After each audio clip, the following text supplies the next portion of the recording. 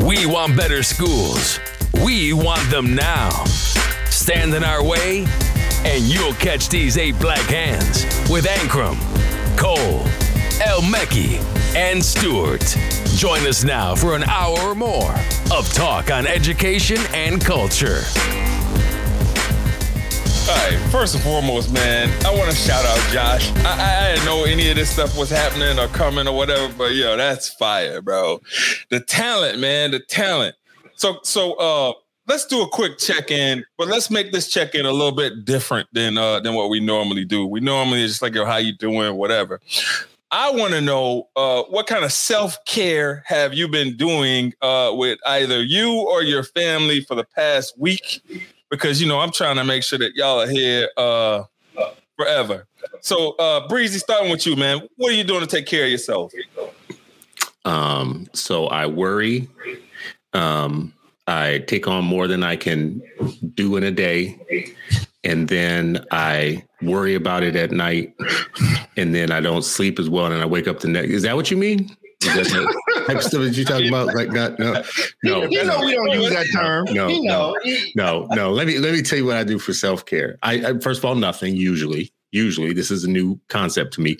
But this week, I'm glad that you brought this up, Ray, because I'm making myself.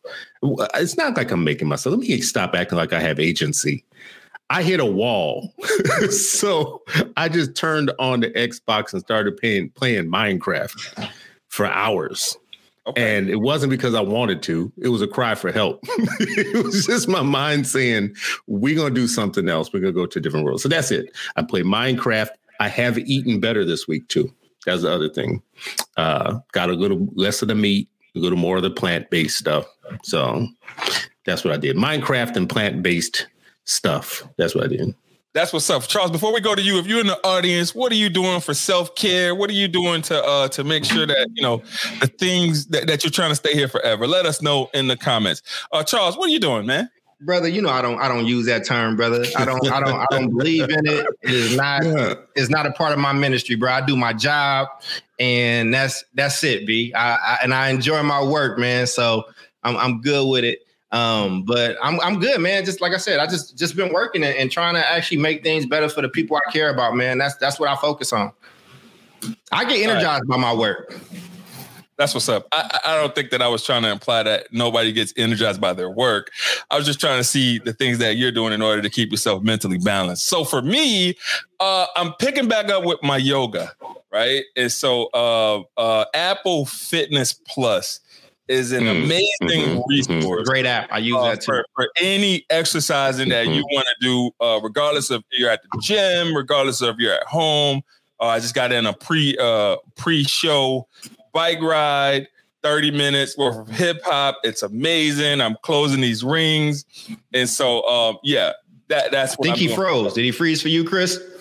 No, he's not frozen. Oh, okay. No, I'm good. It might just be me. I'll refresh.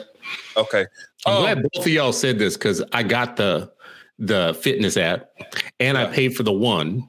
And it was I'm going to do all this great stuff when it comes online. I was the early adopter. Haven't opened it once yet. So now I'm glad to hear your endorsement. Yo, it's that good. It's amazing. I actually canceled Peloton because this one's better. Like I was all out Peloton, but like this one's better. So that's amazing. All right. So fellas, man, we got an exciting guest tonight. You know, we've been doing a lot of talking about just setting parents up for success and getting parents resources or whatever. So let me introduce Dr. Annette C. Anderson. She's a native of Baltimore and graduate of Baltimore City Public Schools. So she's heavy in Baltimore City. Besides her research pursuits, she served in a variety of school-based positions, including a classroom teacher leader, curriculum coordinator, assistant principal, and the founding chief executive officer and principal of Widener Partnership Academy, a super dope charter school located in the Commonwealth of Pennsylvania. She returned to Baltimore City to help Johns Hopkins construct an early childhood K-8 community programming and its $55 million facility at Henderson Hopkins School in Baltimore, in East Baltimore. She is the deputy director of Johns Hopkins Center for Safe and Healthy Schools. Dr. Anderson is also a co-founder of the eSchools Initiative, an interdisciplinary effort focused on equity in education with Hopkins colleagues in medicine, public health, ethics, and they have a teacher vaccination dashboard. They're doing everything at Hopkins. She's been on CNN, CNBC, Good Morning America, Fox News. She's been everywhere. Wow. Bachelor's degree from Syracuse University, master's public policy from Georgetown, second master's and PhD from University of Pennsylvania. So she got some Ivy in her, but she's not an Ivy. She's my soror. So welcome to the show, Dr. Anderson. It is amazing to have you here. How you feeling? And what are you doing for self-care? Well, first of all, let me just say, I am so excited to be here with the Black Hands. You don't know, honey, this has been something I've been excited about all week. So I just want to say what a great honor it is to be with people who are really lifting up the work, who are in it, who take no prisoners. So I love that, but that are true to what the work has to be. So first of all, I just want to say thank you for inviting me to be here. The other thing I wanted to say for my self-care is that I have become a pandemic gardener. And I have to say that today my entire family went to visit Longwood Gardens in Pennsylvania, and talk about getting your steps in, talk about seeing beautiful flowers, talk about just having fresh air and rejuvenation. It just makes a big difference in this pandemic to get out of the house and to see things and to do things that are closer to nature. So I'm trying to be closer to that. That's what's up. Thank you for that. So, fellas, we get these inboxes all the time from schools of education saying that they use our podcast as professional development and things of that nature. And so, we got Johns Hopkins in the building. That's what, number 1, 2, 3, one of them every year. Up there. Yeah. So that school of education is big time. So again, thank you so much for coming and kicking it with us. So you came on my show one time and you talked to me about the gates. So can you just talk to us quickly about what these gates are so we can kind of dive in?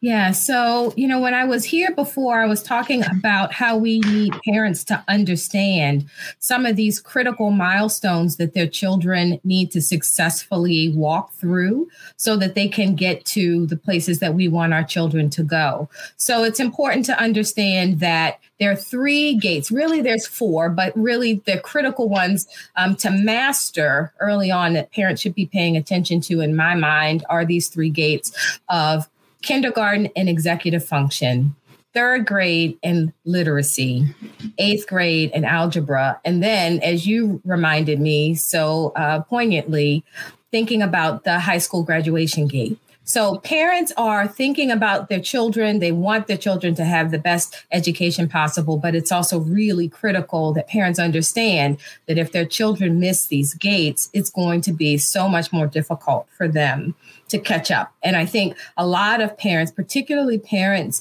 in underrepresented communities, feel that they have turned their children over to the schools because the schools know best. But, I really want to make it my message to admonish parents. Even when I was a principal, I always said to parents that it is your job to shepherd your children across the finish line. And so I really encourage parents to be more active and engaged. I think the pandemic has certainly let people understand that parents are driving the bus right now around school choice and parent choice, and they should have more options so that they can get what they want for their children. All right, cool. Thank you for that. We're going to jump into each individual gate and talk through it a little bit more thoroughly than what you just talked about. But Chris, I want you to talk about, man, your plight as a parent, man. It started 30 years ago and you've been a parent for every decade. What are some of the things that you look for when you go into schools? I think what's important about what Dr. Anderson just said is just that, you talk about me as a parent. I've had an evolution as a parent. So my first son was in the 90s. So I was learning kindergarten, 1st grade, 2nd grade, 3rd grade, all of those for the first time as a father. And several kids in now, I've had to repeat some of those grades. And it's not like you ever become as a parent, if you're a layperson and you're not an educator on the outside, it's not like you have a perfect understanding just because you went through it a few times. The expectations change. It doesn't feel like anybody tells you on day one, this is what we need to, here's where we need to land by the end of the year. These are the colors and the shapes and everything you're going to need to know, for instance, for this particular grade or whatever. So you feel like in some ways you're catching up all the time. And if you don't have great communication, like if the school isn't really great, what I've learned over time now is there are many different ways in which the school gets in touch with you to let you know critical information at critical times.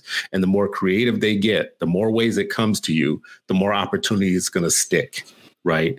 I don't think a lot of people understand, especially when you have multiple kids like I do. You're not just sitting at home all day long waiting for something to do with school. Right. Like you got lots of stuff going on. So, the way that they communicate with us, to me, actually is one of the things I look for.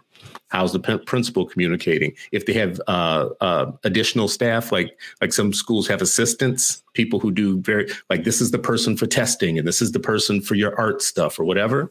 That's what I want to see. I want to see all of those people being on the same page with letting us know what we need to know. Because you can't complain about whether or not we're involved if you are not actually helping us be the best we can possibly be. Now, if you do all of that, and then we're still not showing up to be the best that we can be, now we have a different conversation. Yeah, that's dope. Hey, Charles, I want you to jump in, man, but I want you to view this from the eyes of your social work eyes first, or like what you would look for as a social worker going into schools. And then also just like from the way you advocate for kids through your company. What are you looking for when you talk to them and their experiences in school? Yeah, man. Thanks. I think it's a good question. So there's this thing that's called a help chart that helps. It starts actually at 0, right?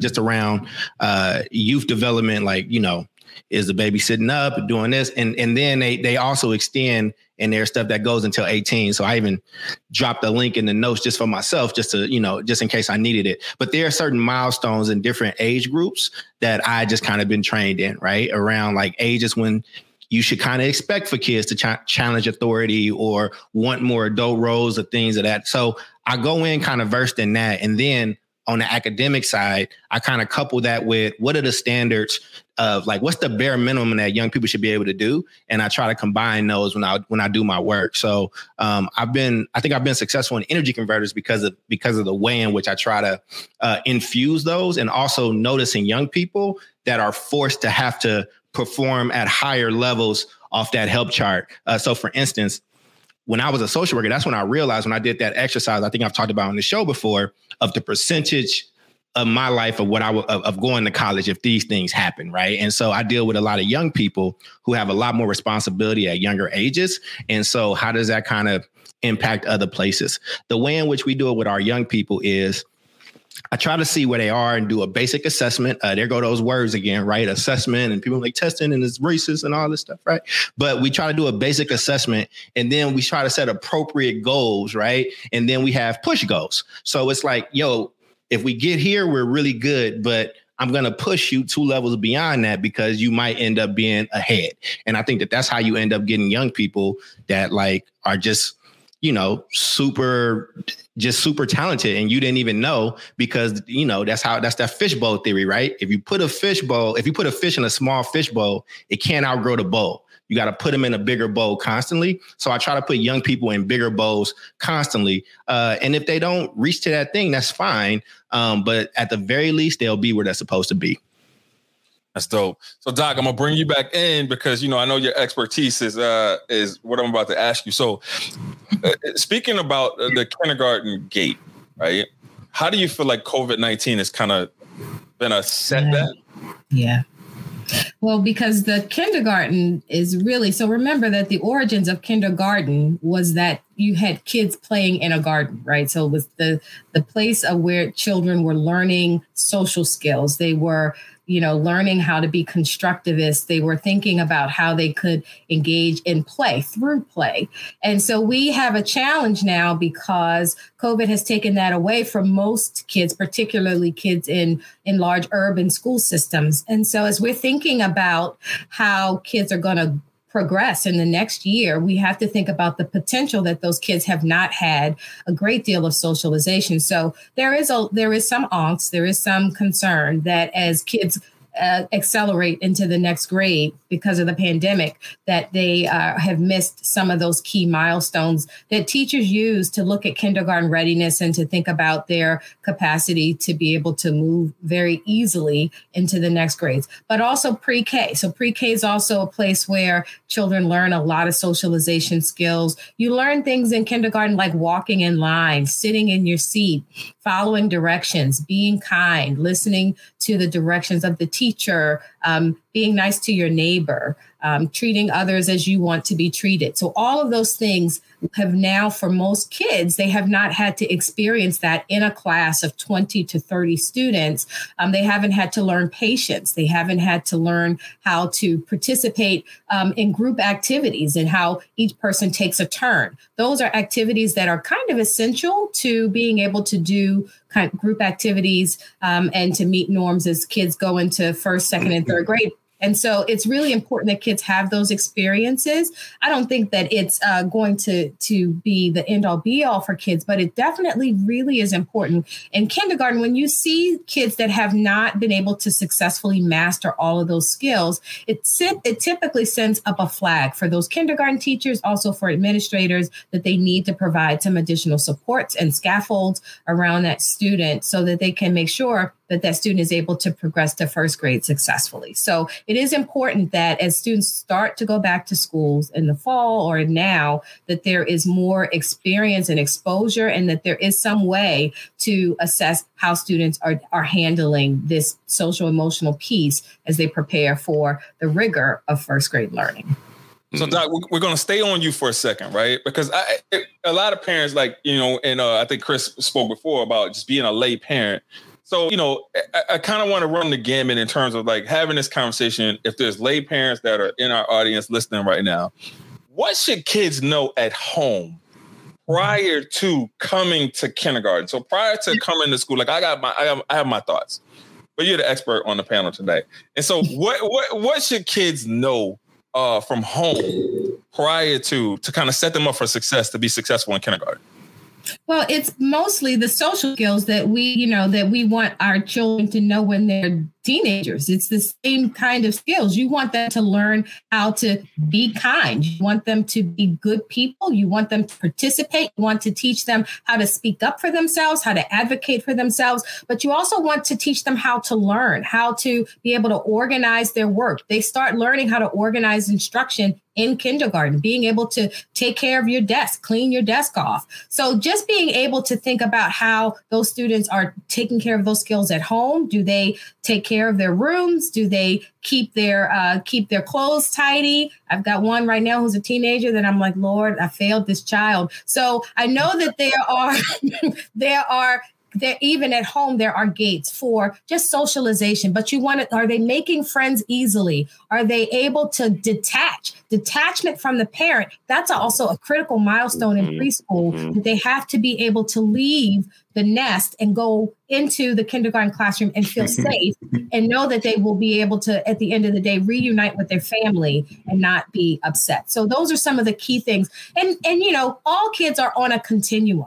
I often say to parents, because some parents will say, for example, if their child had tubes in their ears, I've had parents through the years who were very concerned about whether this meant that their child was going to have a learning disability or speech impediment. But children are all on a continuum. The beauty of life is that we are all different and we will all meet these milestones at different times. But there is a general guideline for when we expect some students to get to certain points in order to start thinking about additional supports if they're not able to get there successfully on their own. Yeah. So Chris, as being the other parent tonight on the show, a teacher calls you and they're like, hey, we understand COVID happened or whatever. This example, your child's in kindergarten. Your child is we're recommending that your child repeat kindergarten. What's your response? So are we role playing right now? Yeah, we're role playing. Okay. Don't you ever call me again with this mess. If you do, I'm going to come up there. I'm going to cut you. I will cut you. How's that? Is that a good role play? Is that a good role play? The reason why I'm asking, man, is because I'm seeing in a lot of on social media, and I'm seeing it pretty frequently that folks are recommending kids to be retained. In kindergarten. There's lots of people redshirting their kids on purpose, like even themselves. They're doing it themselves. This is what I will say, and Dr. Anderson, I would love to know if you agree with this. We have to stop acting like we're going to be in normal times anytime soon. Absolutely. So we have to start acting like we have to plan for some weird contingencies. Like we need to plan in a way we've never planned before to meet the times, because we're not like this isn't an interruption anymore. This is stop being an interruption. We're going to have a mass remediation project on our hands. We're going to have, when I heard you say the word earlier, milestones, we don't even know what it looks like to make up milestones. We don't know what it looks like to have almost a lost generation before. So we need a different plan than we've ever had before. And at the same time, we have a massive amount of money that is about to come from the federal government to schools and to school districts. People need to be accounting for how they're going to plan to do something different to meet for the times. We still have teachers that don't want to work right now.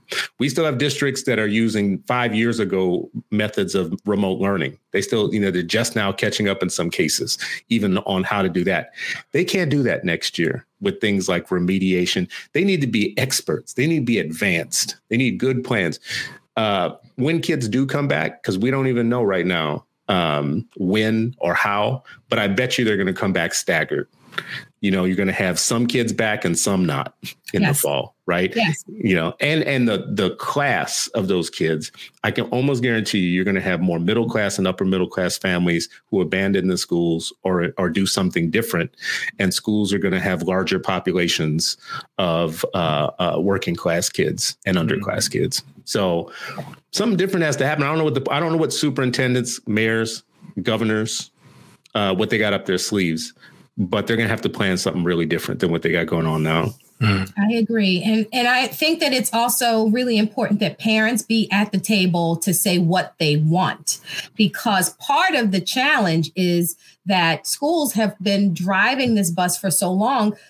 They tell us what day to show up. They tell us what supplies to bring, and we haul off to the big box store and we just make sure we get all the tissues and paper towels and wipes that we can. And we feel as parents that we now have done our job as parents. But the challenge is that going back in the fall will not look like anything we've ever had before in the history of public education. And so parents now have an opportunity. And I hope that parents, particularly on tonight's show, will think about what they want for their children. No child should fail kindergarten. That doesn't even make logical sense, that you're not passing kindergarten a year into a pandemic where everything has changed. But what I do say is that it's important for parents to understand what those milestones are. So if your child's not meeting them, you can get supports for your child. But I don't think I would agree with retaining. Retaining children has not shown any significant effect positively for kids, particularly kids of color. We know that the research says that if you retain a child once,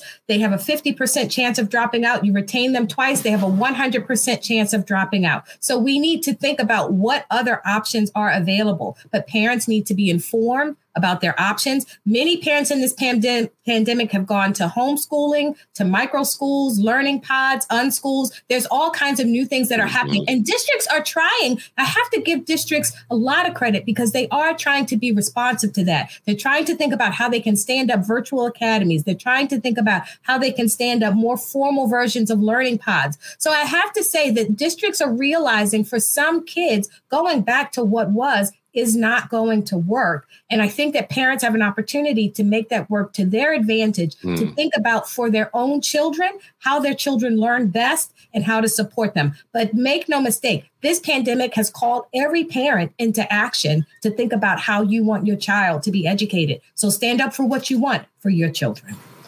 Yeah, I just want to add one thing real quick, Ray. I think it's 16 states. I want to say, I think I just read it, 16 states that have retention laws, meaning you have to retain if you don't pass certain grades. And in those states, they haven't augmented it any way yet. So Someone fact check me, but I think it's about 14, 15, 16 states. So what I would say to that, though, is that many states have also tried to create loopholes and workarounds so that they can get kids to that gate. Because what happens is you have too many kids that get retained. If you really are just going to retain kids on a cut score, right? We're going to just cut the score and say, now we're going to retain all the kids below that score. States have realized that doesn't work either. So there are lots of ways around that. And that's why you see with states that have, high school graduation requirements, they also have lots of pathways. You hear about these pathways to graduation because credit recovery programs and all kinds of other things have to be in play, because otherwise you would have so many students who just would never get across the finish line. And so again, parents should be aware going into this that they cannot just give their children over to a system. They have to walk hand in hand with their child until they cross the finish line. So, Amen. So Charles, I want to throw something at you, right? So for the folks that are in the audience right now and you're into this whole science of reading thing, I don't want you coming in these comments and coming at me or whatever, because I'm not that's not my energy tonight. Because you don't believe in science, right? No. That's not it. But that's not the show tonight. But, so a lot of historically disenfranchised kids, they come into kindergarten reading at an AA reading level. For those folks that are familiar with reading levels, and so by the time that they're finished with kindergarten, the approximate reading level that they should be at, according to all of the data that points them in the right trajectory to be on grade level, is they should be reading at about a level E. And so as I'm thinking about these alphabets, I start thinking about A to G, right? And I start thinking about the levels of success that you need to be at in order to be qualified for college in California. So Charles, just want you to talk a little bit about A to G and how the kindergarten trajectory kind of can be the tell as to like if a kid is going to be successful or ready to go to college. Yeah. Thanks for the question. And we got a lot of people listening right now. Before we jump into this, Ray put together a really good show. If y'all can take a moment right now and love, share this podcast, we would really, really appreciate it. We depend on you. And I want to watch these numbers go up live. But I would just say first, so for people that's outside of California and may not have a high school kid, A through G are the requirements to qualify for California universities. That's CSUs and UCs, and a lot of the private universities and outside universities will also honor that measurement, right? And we have an issue where Black and brown kids are graduating at higher clips, but they are not A through G eligible. That was the case for my best friend, my brother, who ended up going to the Army, and that's work that I do around. To answer your question, Ray, kids somewhat being left behind or not being at the level that they need to be at in kindergarten, I would say there's a lot of time in between kindergarten and when you get to high school, but it is indicative of a system, as Dr. Anderson said, that you should not ever just feel comfortable just handing your child off to anyway. And here's how I'm looking at the pandemic. I try to find silver linings in things. I think all the advice that she gave you is true without a pandemic. And a lot of people will be like now paying a lot more attention because of the pandemic. So I think that you are going to see things earlier on. I think that you're going to see, if my child can get left behind in kindergarten, how vigilant do I need to be moving on into the future? So I think it's indicative of what can happen to your child in the future. But, at kindergarten, if you fall behind in kindergarten in first grade, you got a little bit of time and you can kind of catch up.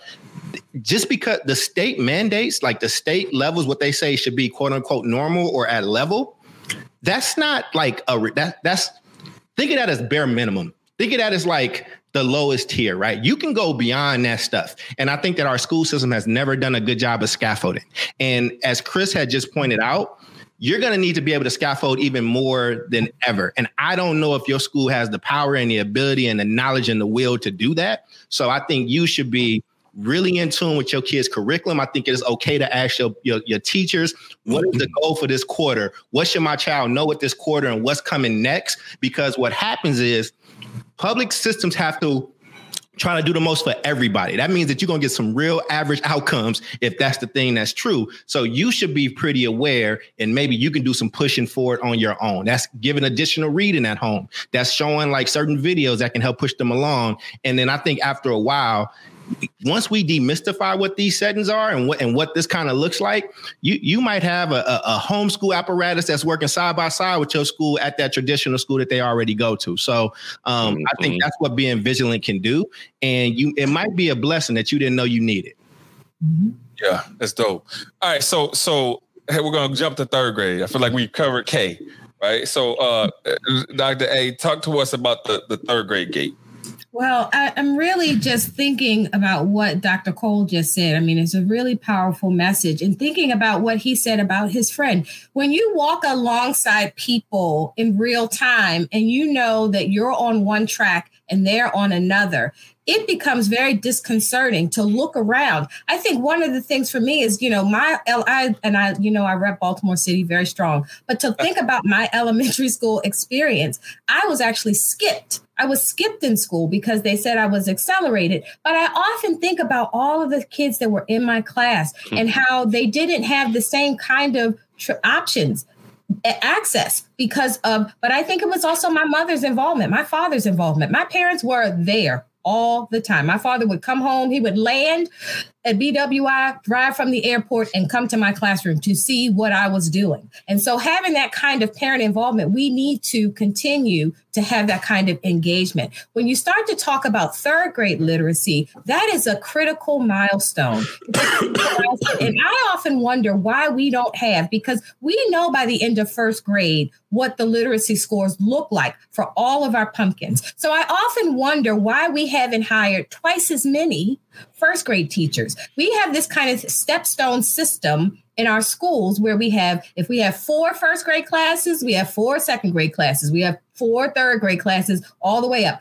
Why don't we have extra classes so that we can reduce class sizes? I was listening to what Chris said about all of the funding that is pouring into schools and districts right now. And if I had one wish, it would be that we use a lot of it to make sure that every kid is meeting that third grade reading gate, because that literacy gate is critical to being able to move forward. So thinking about how we could go back in first grade, if we could hire extra teachers to make the class sizes even smaller, if you needed to be in a class size of 4 to make sure that you're meeting your literacy gate, then we should be thinking about how to do that. So again, the pandemic has been disruptive in a lot of ways, but it also has opened a lot of opportunity. And I think going back, just because we have 4 first grade classrooms doesn't mean that we need to only have 4 first grade classrooms in a building. We should think about what do we need for our children and not think about these finite spaces. The pandemic has taught us that education does not have to be in a building.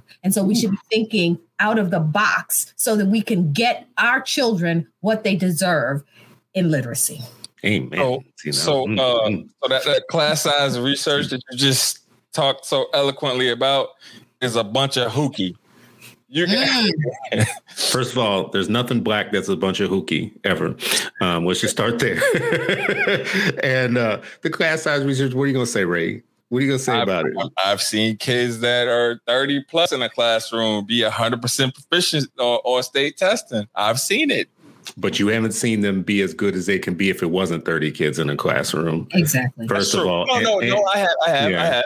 And most of the research around, it's just not cost effective. But like if you get down to 15 kids is when good stuff starts happening. Yeah. And if you get down to 10. But I love this point about thinking outside of the building.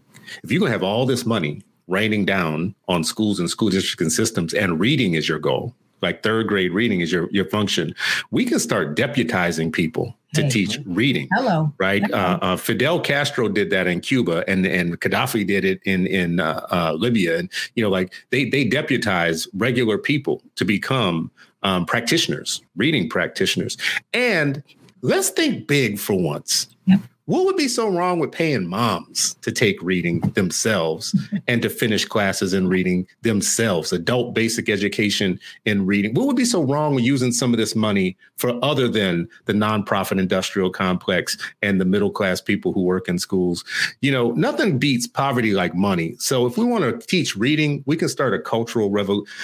The amount of money that's about to come, that's the only thing that has me thinking like that. Just be very honest with you. You're never going to see this amount of money again in a one-time rain like shower come down on public schools. You know, Chris, there's this great fund called the People's Literacy Fund that has done some of that stuff. We have done just that. We have invested directly into the community around that stuff. And you know what else works in addition to parents or deputizing those people? It's other students. So another thing that I would always do is I would take older students in to teach younger students, because when you teach, you actually learn far more. And then young people learn more by people that they respect. So that means that if I go to you know who does this the best is academic. I mean, is athletics do it. So let's say I went to Ray's College. I'm a freshman. He's a senior. What a lot of universities would do if he's running track and I'm playing ball, they would deputize Ray to be my athletic trainer. He would be training me and conditioning me. And that's something that a lot of universities utilize, because a friend of mine did that with Russell Westbrook, right? It's just, and so like, young people appreciate and respect people that's slightly older than them because they look up to them. And if I got to teach you reading, I have to know it better to end up teaching you. That's why we utilize mentoring in the way that we do. So I think there's a lot of ways to be creative that we have been doing that's also germane to African people. And that's the other thing, man. Like, that's why we got to learn more about our history and where we come from, because this is the way that they teach in villages as well. And that's the way a lot of those one classroom schools used to get a lot of learning done and produce doctors and scientists and all that stuff with no money.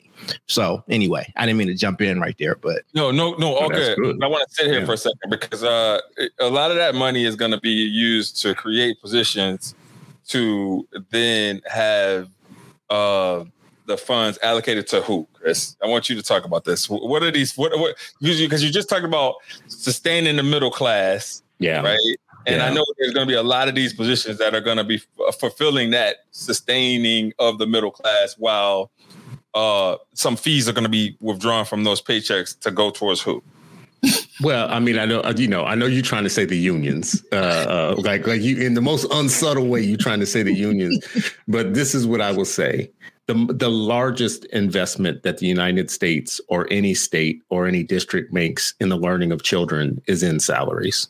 That is the largest investment that we make. If we want kids to learn in the United States and we want to make a really big bet, the bet that we make is if we put that money into salaries, it's going to create a force of people who will have the impact you want them to have. Traditionally, there's a broken logic there because it should work that way. But there's a lot of things that happen with those salaries. And oftentimes those salaries. So all I'm asking right now is we be smart. If we're going to pay for people to do things, because that's all a salary is, you're paying people to do things, we should be smart about the things that we choose. Well, we should be smart about a couple of things. The who should we pay? Right? Who's important? The who should we pay? What will be their mission? What will be their task, and how will we know that they're achieving it and accomplishing it? And will we be able to show at some point that there was a ROI, like by investing this big block of money? Because what we have done for years is we have paid in steps and lanes, and steps and lanes don't really tell you about outcomes. They really don't. There's no connection between steps and lanes and outcomes of children in classrooms. There's just not. I'm sorry, folks. There's going to be some educators who are going to get mad at me, but there's also not any connection between those of you who get the additional money in your step and your lane because you went and got a master's degree, right? Or a second master's or whatever. So maybe this time around, since we've done that for 100 years, maybe this time around, if we have a discrete goal like third grade reading, every kid reading in third grade, right? Mm-hmm. Which is damn possible because, we're a nation. Read by kindergarten. But go ahead. Bro, I don't know about that, but I would just say this much. We're a nation that spends, $1.7 trillion on a fighter bomber that nobody wants, right? That doesn't work. But we can't get kids reading in the United States. Those two things don't even, bro, we got pictures coming back from Mars.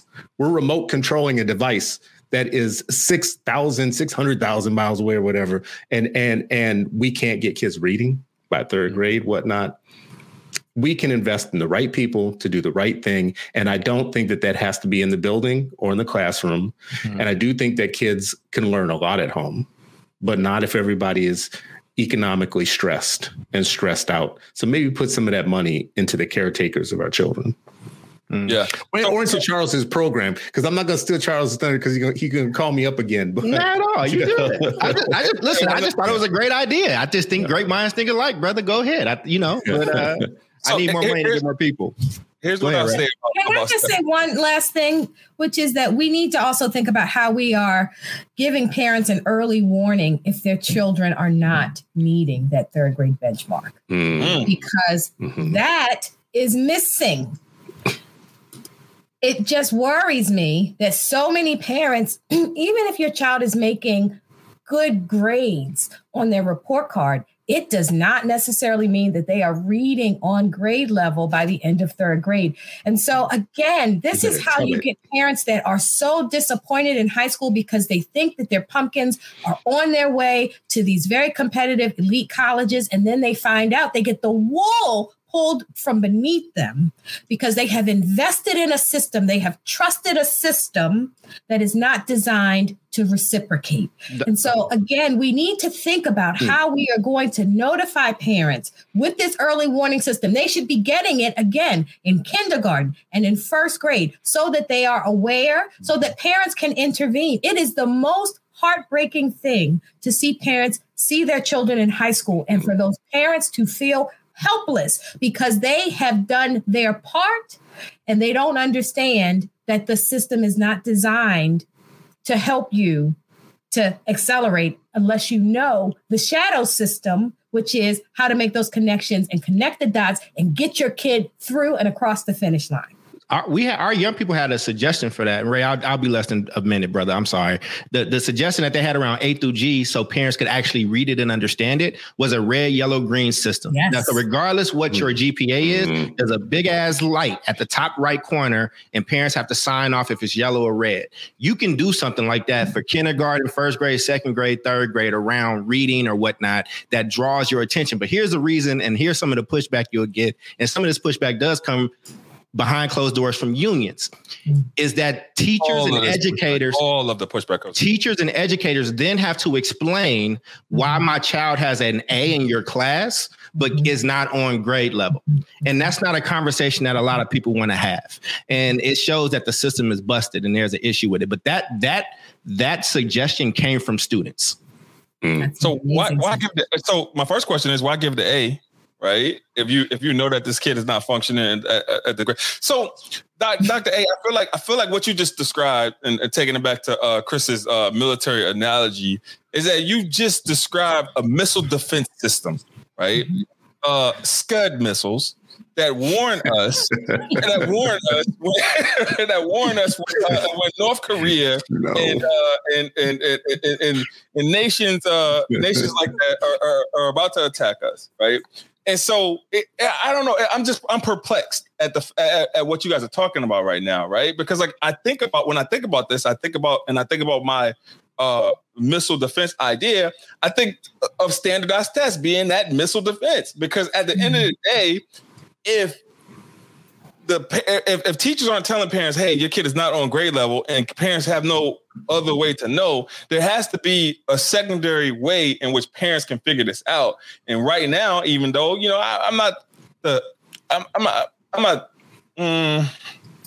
I'm with you, Ray. Because I'm going to say this unpopular opinion. Yeah. Last Saturday and this Saturday.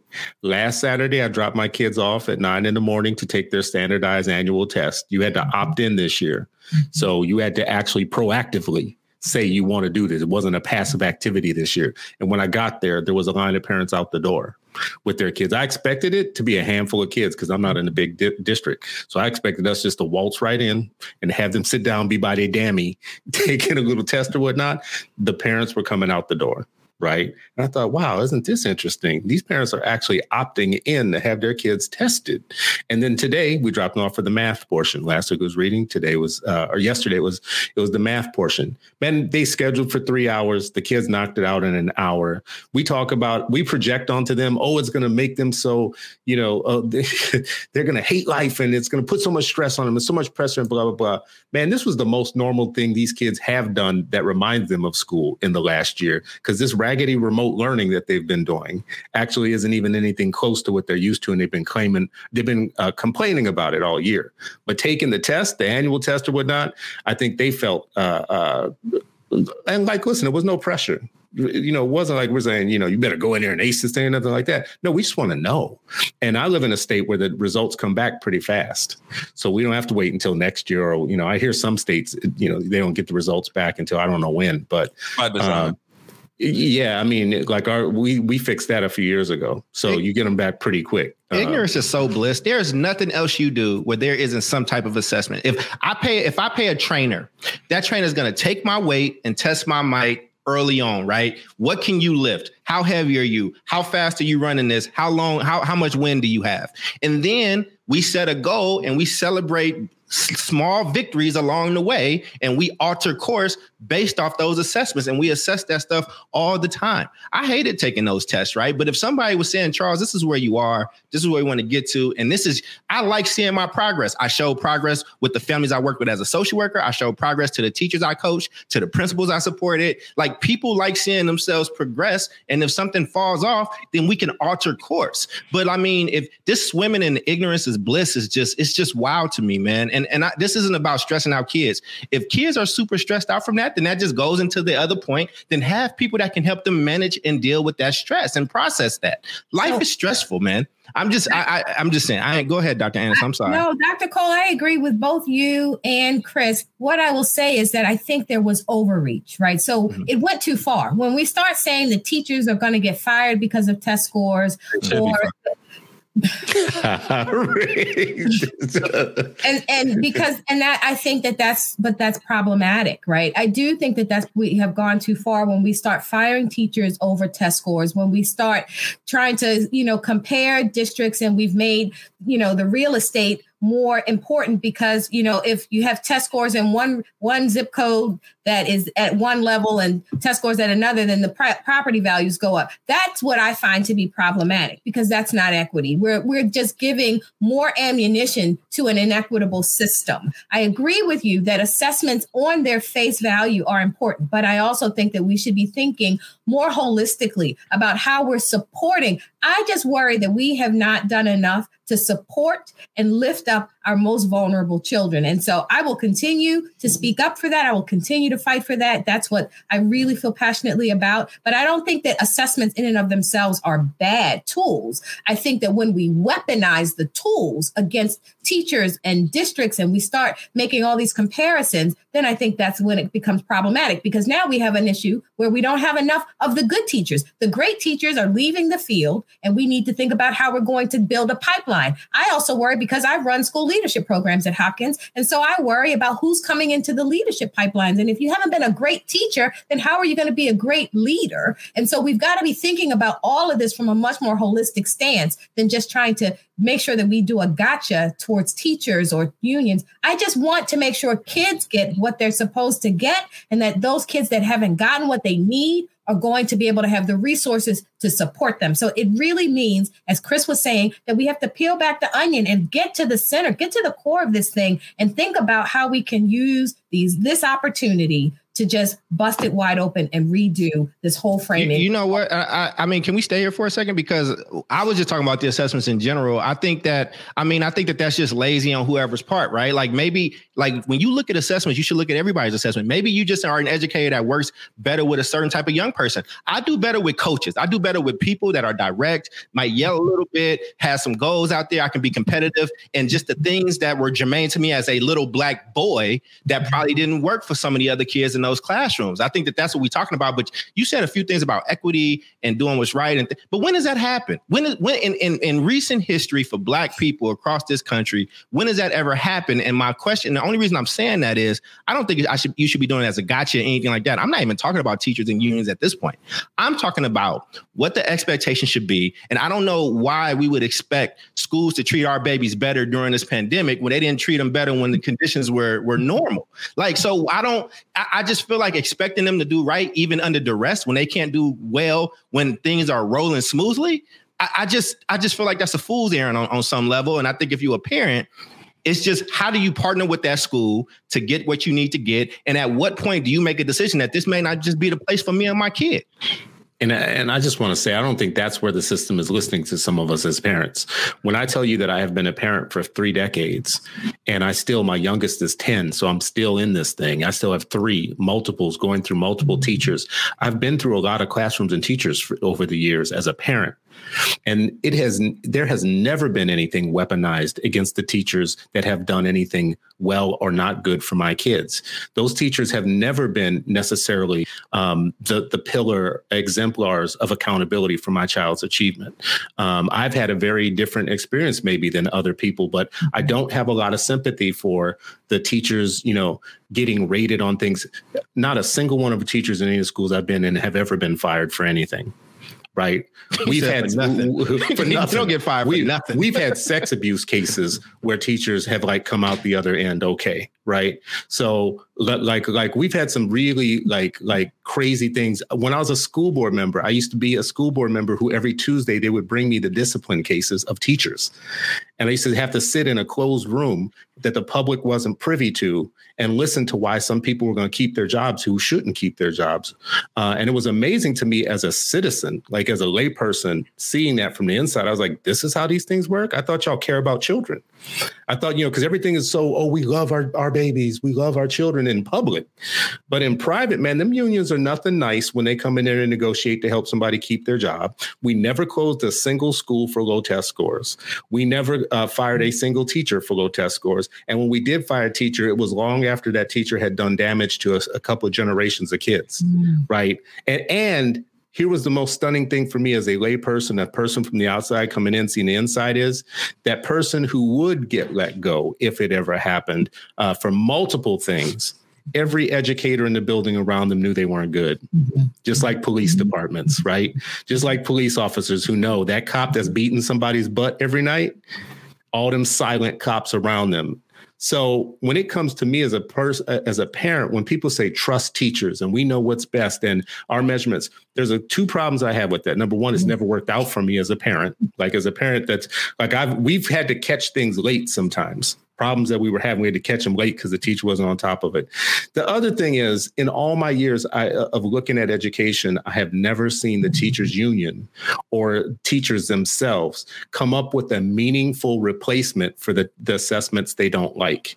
One that will still let you know at the end of the day, because you the experts, you the professionals, you got $500 million as a national union and you don't like testing. You can't just keep throwing rocks at Pearson. What's your replacement? And that replacement better be meaningful in that. It better not be rating a whole bunch of stuff and kids still can't read, right?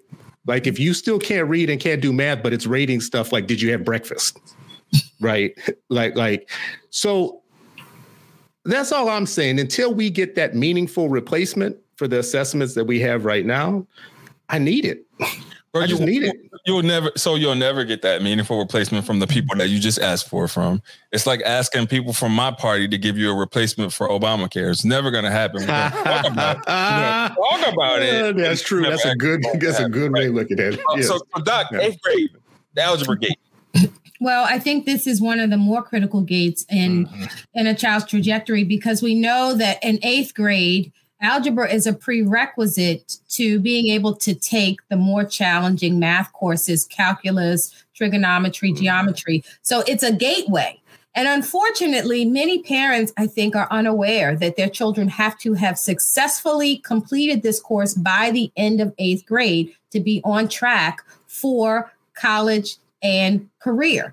And I think that a lot of students get passed along to general math, and then they find themselves at a loss when they're in high school because they have missed the opportunity to take those more challenging classes. But the thing that you also have to understand is that parents need to be intervening, not in 8th grade, but way back in about 5th grade, to make sure that their kid's schedule in 5th grade is lining up to culminate in that 8th grade algebra course. So if you haven't seen the weights, if you haven't seen the schedule, if you haven't seen the scheduling for what math looks like in your child's school, in upper elementary school, and going into 8th grade, if you haven't asked that question, I would implore every parent right now to send an email off to your school's principal and say, what is happening between 5th grade math and 8th grade math, so that my child can make sure that they are in 8th grade algebra. Because if they don't get there, because your colleges are looking in in your child's transcript for these prerequisite courses. And so many parents are unaware that their children need to be on that track. And and by 5th grade math, they're just like, well, they're doing good, whatever that is, whatever that means. And so they just let it go. Parents cannot just let it go. Fight for your kids. Fight for your kids. When you read about all these kids that get into these gifted programs, many of those kids are there because the parents fought for their kids to be there, not because they tested in. So as a parent, you have a voice. Look at your child's schedule. Ask about what the path is for your kid to go to 8th grade algebra. And if you don't see a pathway for your kid to get to 8th grade algebra, you need to have a conversation with that principal. And if you're not satisfied there, keep going up the chain. Keep going. Because you as the parent make that determination. Nobody else about what your kid has the capacity to do. And in California, they'll offer so you can take algebra and geometry in middle school, but high school defaults you in the 9th grade to algebra. So algebra, and if you are a Black kid without having that type of support or push, 9th grade is algebra, 10th grade is geometry, and then 11th grade might be either algebra, trigonometry, algebra 2 or whatnot, right? So I was actually one that passed algebra, and then when I went to high school, something happened with my transcript, and they tried to make me take it again, and I had to kind of argue and fight with these people. I just think that Black kids be left out there, yo. I just really do, and I don't think people really listen to those parents a lot. And you mentioned that. We did a whole report and study on that. Tracking plays a large part in that too. Huge. A lot of those people didn't push to get into those programs. It's just depended on the middle school that they went to and the pedigree they came in. Yeah. So I had to fight. I had to fight to get switched into like into a higher track program or whatnot. But it's wild, man. It's really wild. But I agree with everything you said. I have a question for Dr. Anderson on this one too, though. I'm sorry. Mm-hmm. No, Doctor, I just had a question for you on this one, which is, I remember when I was on the board, the Middle School Association came and did a presentation for us, and they just basically said, you guys don't know how to do middle school. So they just basically said, like, middle school is a thing.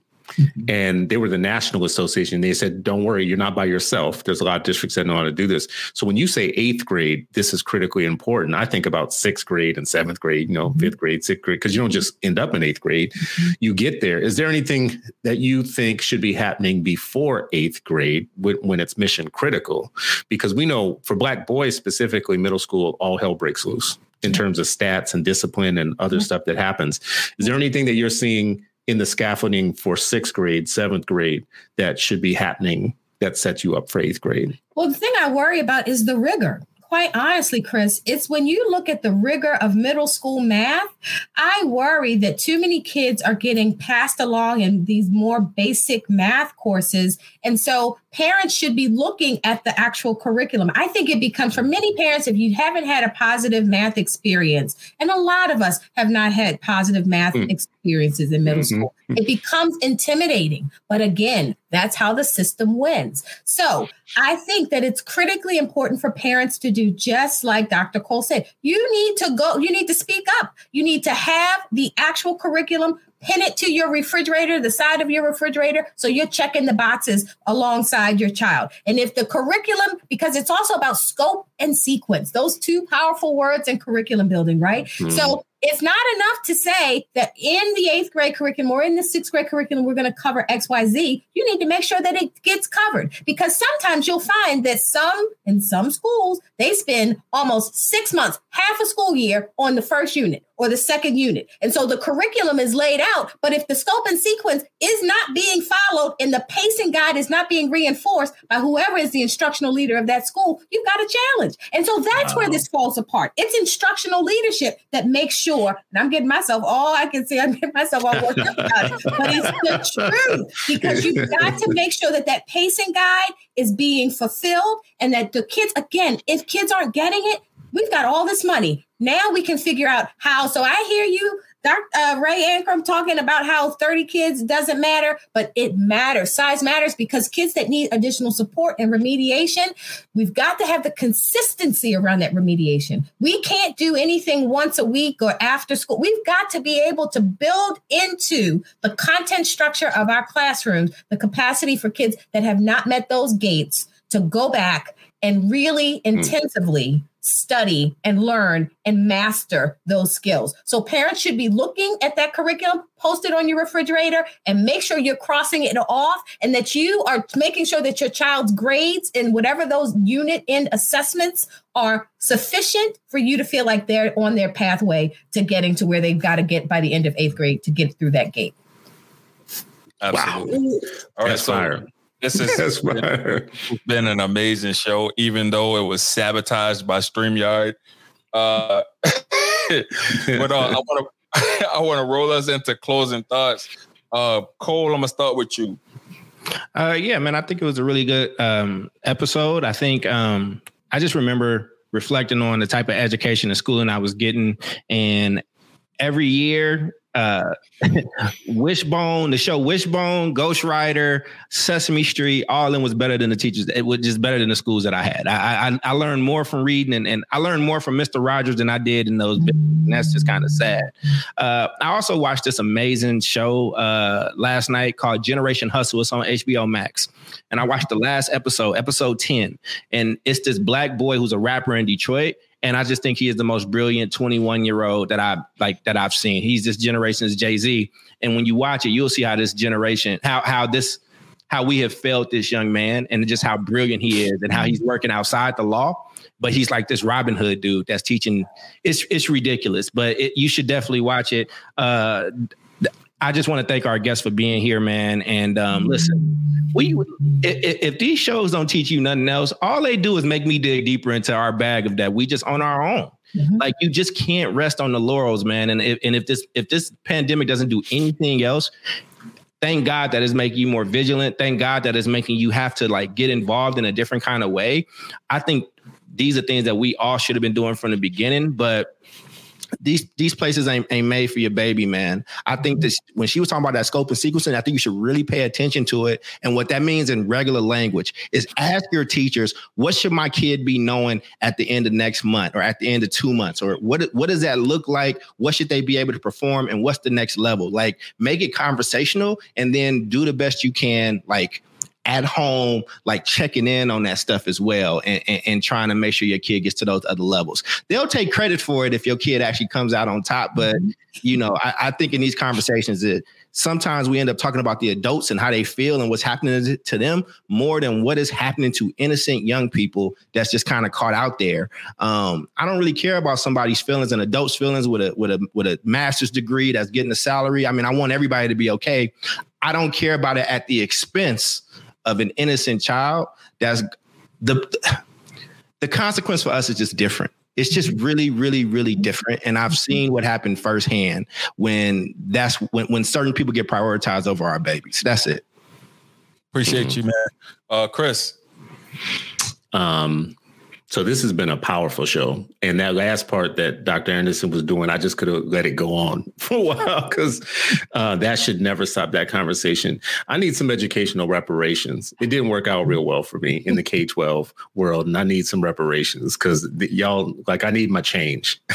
Like a lot of money was spent through the government system of me getting through schools. And then I became a parent in my 20s, in my early 20s, became a parent. And I still feel the need that there needs to be some reparations because after all this time, 150 years, 100 years of educational science, and there are just still some things that the system has not been responsible or accountable for delivering on. The science that is there to understand how you do scope and sequence and pacing and how you run a school.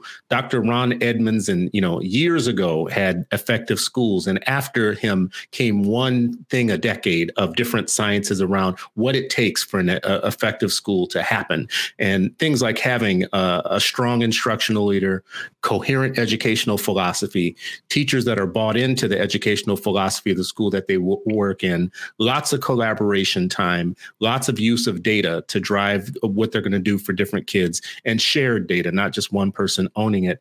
And then really good school-home relationships to kind of like make sure that you get that affirmation outside of school that you need. The science is all there, but it hasn't been assembled in a way that has been responsible. And this is after trillions and trillions of dollars being spent on education over many years.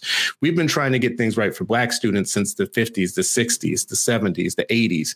And it's almost like it's always almost right there. It's going to come, but I don't believe it anymore. I've had 3 decades in now. I don't believe it anymore. I want my money back. I want the money that my kids are generating, their head count. When I say that Black kids are the new cotton in education, their per pupil income is feeding a lot of people, but we're not getting the benefit out of that we need actually for them to be doing well. I talk about education all the time, every day. And meanwhile, I have 3 kids upstairs right now that are getting raggedy ass remote learning that should be better than it is. When you have 3 kids in a school, it could be in schools, it could be a full-time job to stay on top of every piece of the every assignment, everything they're supposed to be doing. We could pull off, and my wife should be sainted for this because my wife does this more than I have any patience for it, but pulls down a list of all the things that the teachers are breezing through. They're doing 5 days worth of content in 2 days. And that's not even all synchronous. As a matter of fact, most of their learning is asynchronous. And they're supposed to go through this long list of assignments. And we have 3 kids. We're supposed to work jobs and stay on top of 3 kids worth of individual assignments that add up over time that are being taught half-ass. Doesn't feel right. Doesn't seem like something, like it's not setting us to be the best parents we can be. It's not setting our kids up. And it's not that I don't have sympathy for the people that are doing the work on the other side. I just need their money. I need them to give me the money and let me get the help that my kids need. That's what's up, man. So Doc, you're going to close this out, but I want you to add that high school gate because we didn't get to it, but I would love for you to close out with. See, we can talk about the high school gate for about another hour. I just want to say to the 3 of you and to Sharif in his absence, I just appreciate what you do to stand up for our most underrepresented, our most vulnerable. Please stay in that fight. We need you, and we need your voices. We need your commitment. We need your passion. So I want to just start out by saying thank you for the work that you do and the commitment that you have made to enlighten all of us on some of these key issues that we need to be discussing. As for the high school gate, I will just say that it is really critically important that parents understand what their children need in order to graduate from high school. I think that parents also need to understand that each high school is developed differently. No 2 high schools are the same. And so we should not just think about passing our kids off to a high school and thinking that, well, now they're just finished, because they're going to come out with the brand of whatever that high school is baking. And you should understand what that is. I'll tell you what I tell my graduate students, which is when you want to know what a school is doing, go to its website and look up its mission and its vision. Every school should have a mission and a vision. And if you don't understand it, if you don't think that speaks to what you want for your child, speak up. Or maybe you need to find a different educational alternative for what you want your child to have. But every school has a mission and a vision. And even worse, if they don't have one, you know you're not in the right school because that school has no vision. So you should be thinking about what you want for your children. Your child's education experience is important, and you help to shape that. And thinking about how you access that, coming into the school building, being active, be engaged. I would just say to all parents that even as you're looking at right now, some of the materials might seem overwhelming. You're getting a lot of emails, you're getting phone calls, you're getting a lot of information in backpacks, but take the time to think about the things that are important for you in terms of getting your child through those 3 gates and that 4th gate of high school graduation, and knowing what it's going to take to get them there. As parents, you know what? We don't get do-overs. As parents, we make a lot of mistakes, but just showing up, that's a big plus. That erases a lot of mistakes. And so you don't have to have a PhD to show up. You don't have to have a PhD to speak up. And so this is what I said to every parent when in the school that I founded. And it's what I continue to say to every parent. I just want parents to understand that they have choices for their children, and that they should act on that and exercise that. And this pandemic has shown that the parent voice is the most powerful voice of all, because 50% of white families and 70% of Latino families and over 70% of African-American families and 85% of Asian families are still in some type of remote learning. And so there are a lot of families that are voting with their feet right now, and they are speaking up with their feet. So let's continue to have the parent voice be the most important voice, because you pay your taxes and you are paying into a system. So you should have a voice into how that system educates your children. Man, so I just want to first and foremost just thank you for coming on the show, Dr. A. You brought it. We got to bring you back. You got to commit to coming back. With Reef here. For me, my final thoughts are this: it's a big week in the Ankrum camp. On Thursday, I defend my proposal. I just got back some comments from an internal editor from a peer review for an article that I submitted. It got accepted, so I'm pretty excited about that. And one of the things that I'm most excited about is the organization and readability. They were both 5s from both of the peer reviewers. So Ankrum is in this camp. Congratulations. Doing this thing. All right. So you guys have been listening to another episode of the 8 Black Hands. Look out for what we're doing during the week individually. And stay tuned for next Sunday. We got a big surprise for y'all. Did I let out the bag? I might let it out the bag. All right. Anyways, peace out. Peace. You have been listening to the 8 Black Hands podcast with Ankrum, Cole, El Mekki, and Stewart. If you like what you heard, follow us on Twitter. Our handle is at 8 Black Hands 1. Thank you for listening.